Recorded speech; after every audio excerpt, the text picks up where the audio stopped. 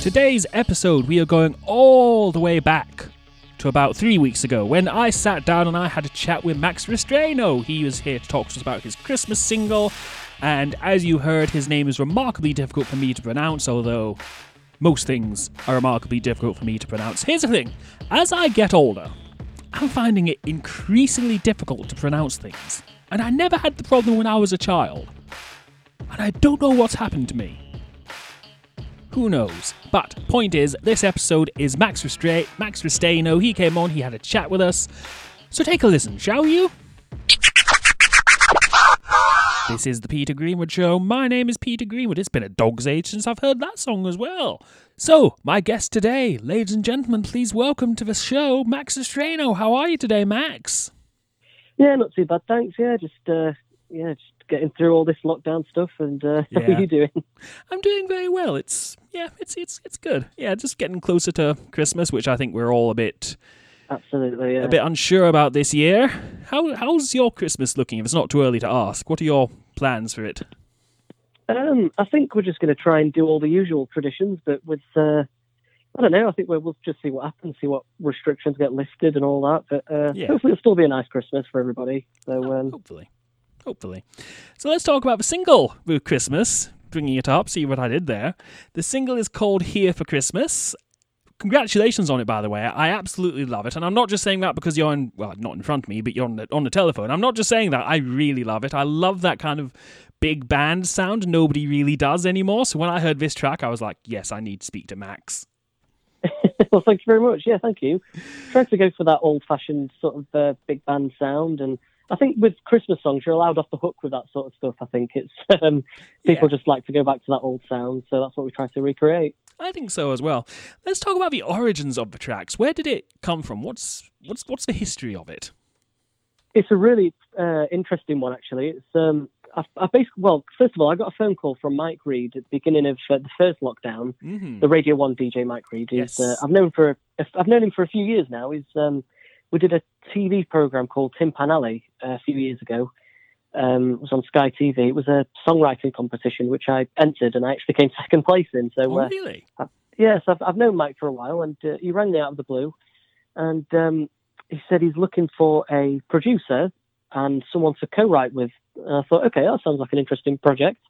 And he said, I'm actually writing with somebody as well called Phil Springer, which he went on to tell me that Phil actually wrote my all-time favourite song, which is The Next Time, which was incredible. And then he went on to tell me that Phil wrote another song that you might have heard of called Santa Baby. Mm-hmm. Yeah, familiar with that one, yeah. Heard it a couple of times. Absolutely a massive, one of the biggest Christmas songs ever, and it's ubiquitous this time of year as well. Yep. And that just blew me away, and they wrote a song together, just them two, called Lovers in London, which I produced, and we were all so happy with the way it came out. We all wanted to come together and write a Christmas song. We just thought it'd be a really cool idea to write a Christmas song together with Phil's history of Christmas songs.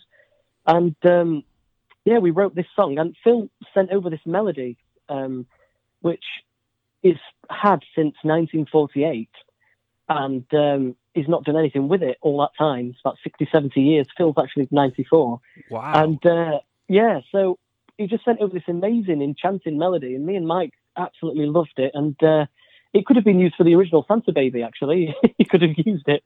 Right. I added a chorus. Me and Mike wrote the lyrics. I did the production, and there we are. It's a Christmas EP, and the single is Here for Christmas. Just in time as well, which is coincidental. Yeah, definitely. But yeah, there's a coincidence for a song coming out in time for Christmas. Yeah. What was it like when you met those gentlemen, like Phil Springer? He's a legendary music man. Yeah, absolutely. It was incredible. I think Phil has worked with everybody. I mean, he's written songs that Frank Sinatra has sang, Elvis Presley. So it's just, when you get somebody like that, it's obviously a massive privilege for me. And Mike's a great writer as well. Mike's an amazing lyricist. And to work with them both has just been an amazing experience. It really has, yeah. I bet he's got some stories. Yeah. We should get him on the show at some point. Just there are some people you meet in life you just want to sit and talk to. Do you ever find that? Like, not even for an interview, you just want to sit and talk to them. Like, so, tell me about such and such. So that must have been an incredible thing to work with. And Mike Reed, as you mentioned, he's a fella, maybe I don't want to say older listeners will remember, but he was a Radio 1 DJ at one point, I believe. Yes, he did Radio 1, I think, for a while. He did Top of the Pops, he hosted. That's right, and, yes. Yeah, he's had an incredible career, and he's sort of like an icon for musicians. He's sort of one of these presenters that's just done everything, basically. Yeah. And, still continues now, and he's a great writer as well, yeah. Let me ask you this. When it comes to putting a song together, which hat do you prefer to wear? Do you prefer to wear the performer hat where you're singing on the song, or do you prefer wearing the producer hat where you're putting it all together? I think the rule that I always follow, and I think it's probably the right one, well, I hope it's the right one, is music always comes first. The music is always the main thing. So before any production gets started, or any singing or any recording or anything, it is literally the melody, the chords, the words, and that's always been an important thing for me to get that first, absolutely. I've asked this question on the show before, and I'm going to ask it again many, many times, because it's not that I don't understand musicians, I just don't get how it happens. Does that make any sense? Like, all of a sudden there'll be a song out of nowhere, and that's magic to me. I get that. Yeah, I get that quite a lot with people saying that. To be honest, I think it actually comes from hard work. I think it's something that you trial and error as well. I think once you've done it for a while, it comes a lot more natural. I think the main thing that I've heard loads of writers say over the years is just let the song write itself. If you sort of try and force it, it doesn't really come out as good. It's when you just sort of clear your head and just let it write itself. I mean, I think that's always the best way of doing it, yeah.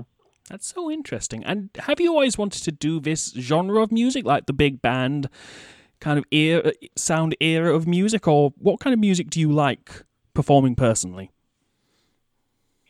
Well, the kind of music I grew up listening to was absolutely everything, really. It was I grew up with playing accordion, so I had beautiful Italian folk songs that I absolutely loved as a kid.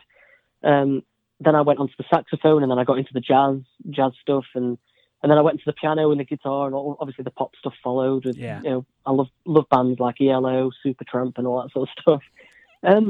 So putting an album together of my own, I think it was I love them old jazz songs, really. Them really beautiful melodies that just melt your heart, really, and they really evoke emotion. I think that's what I've really come around to doing on this year when I've done a lot of writing. I've got a full album out next year that's called Another Rainy Night in Paris. That's 11-track album, right? And I guess it's pop songs, like nice melodies, but with a jazz touch, I guess. Yeah, that's one. Again, going back to what I said at the start, you hear that the big band and jazz records so infrequently nowadays. So when it does come up, it really jumps onto my radar, and I really enjoy listening to it. What's the downside to doing something like that, especially during lockdown? Was it difficult to try and write with that big sound in mind? I think the writing songs always usually comes quite easily. I think it's the more the production side, to be honest. I think it's the thing is with jazzier stuff, and it's more real instruments. So it's real instruments are always harder to record than just clicking and dragging a drum loop, or you know, like playing a piano part in, or something that you can do through the computer through MIDI. So getting real instruments and horn sections and double bass and all that stuff, that's the hard bit, and getting it to sound good. That's probably the hardest bit, actually. Yeah. And what was it like putting the album together during what I assume you must have been putting it together during lockdown? How has lockdown been for you, and what was that process like, writing music during that period? You know what, for me, I think it's actually helped me write music. I think there's so much distraction when you've got to go rush to places and be meeting people and whatever. So it's actually just been a really good experience, just sit and write music and have no distractions. And it's just I've got all my equipment at my house in Sheffield, where I recorded everything. It's as I said, the jazz stuff's a lot more difficult with real real instruments. But luckily, as a multi-instrumentalist, I don't have to call upon sax players or pianists, so I can do some of it myself. Oh, that's handy. Yeah, just sit and play. I very nearly said something which I shouldn't say on the radio, but to sit and accompany yourself is a better way of putting it. Right. I guess so. Yeah. Wow, I nearly stepped in something that I did not want to step in. But the point is that it must be also take a lot of pressure off you as well to try and locate these things. If you can all do it all by yourself. Yeah, I think it really does help being a multi-instrumentalist. And I've got a lot of instruments lying around the house. And the other thing is being a musician, obviously I've worked with a lot of different musicians as well. So I've got loads of my band I can always call upon, and other musicians and stuff. So it's just the whole process has been really, it's hard work. I have to admit, doing a full album, writing it, producing it, singing it, it's very hard work. But I'm really happy with the result, and I can't wait to share all that stuff with everyone. Yeah. This is the voice of Max Restaino. Did I say that right, Restaino? Restaino. Restaino, yeah, I was so close. Max Restaino. His single is called Here for Christmas. I want to ask you a little bit about some of the people you've been out on tour with, because you've been out with UB40, Tears for Fears, but most importantly, Steps. What was it like being on stage with them and hanging out with them a lot?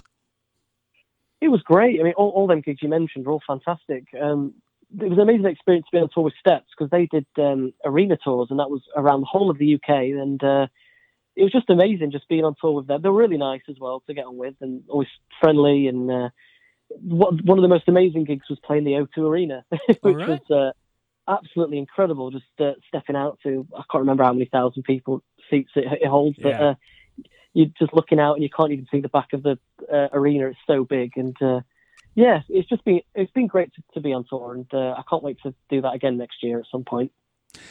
I'm glad you mentioned that next year, because obviously this year's been a bit of a horror show with the world's least favourite C word. What are your plans for 2021? You mentioned the album coming out. Obviously lockdown's permitting and whatnot, will there be tours and stuff to support the album? I think so. I think every musician is sort of itching to get out there now, and we just do what we absolutely love doing. And I think everyone in general really is just wanting to get out and just go and embrace a gig again and go to a concert. And you never know what's around the corner as a musician. So hopefully we will be touring again. We're just waiting for the green light, like everyone, I think. Yeah, for the all clear. Well, if you do make it up this way, please do feel free to come and see me in studio. I'd love to say hi and whatnot. It'd be good to see another person who isn't my cat who can speak English to me. That'd be brilliant. Definitely, absolutely. Max, where can people find out about you online? So, the Christmas EP and the single, Here for Christmas, is out on all major platforms, including Spotify, and you can get hold of that via my website, which is max-music.co.uk. Thank you for your time today, Max. It's been really great to speak to you. Would you be so kind as to introduce your single for me, please? Absolutely. This is my single. It's called Here for Christmas, and it's out now. Don't forget, if you'd like to get in touch with me, I would like to hear from you. You can find me on Facebook, Twitter, Instagram, and TikTok. PETGRESHOW. Pet Grease Show is the place to go. Until next time, my name is Peter Greenwood. # Black Lives Matter. Bye, every single. Bye.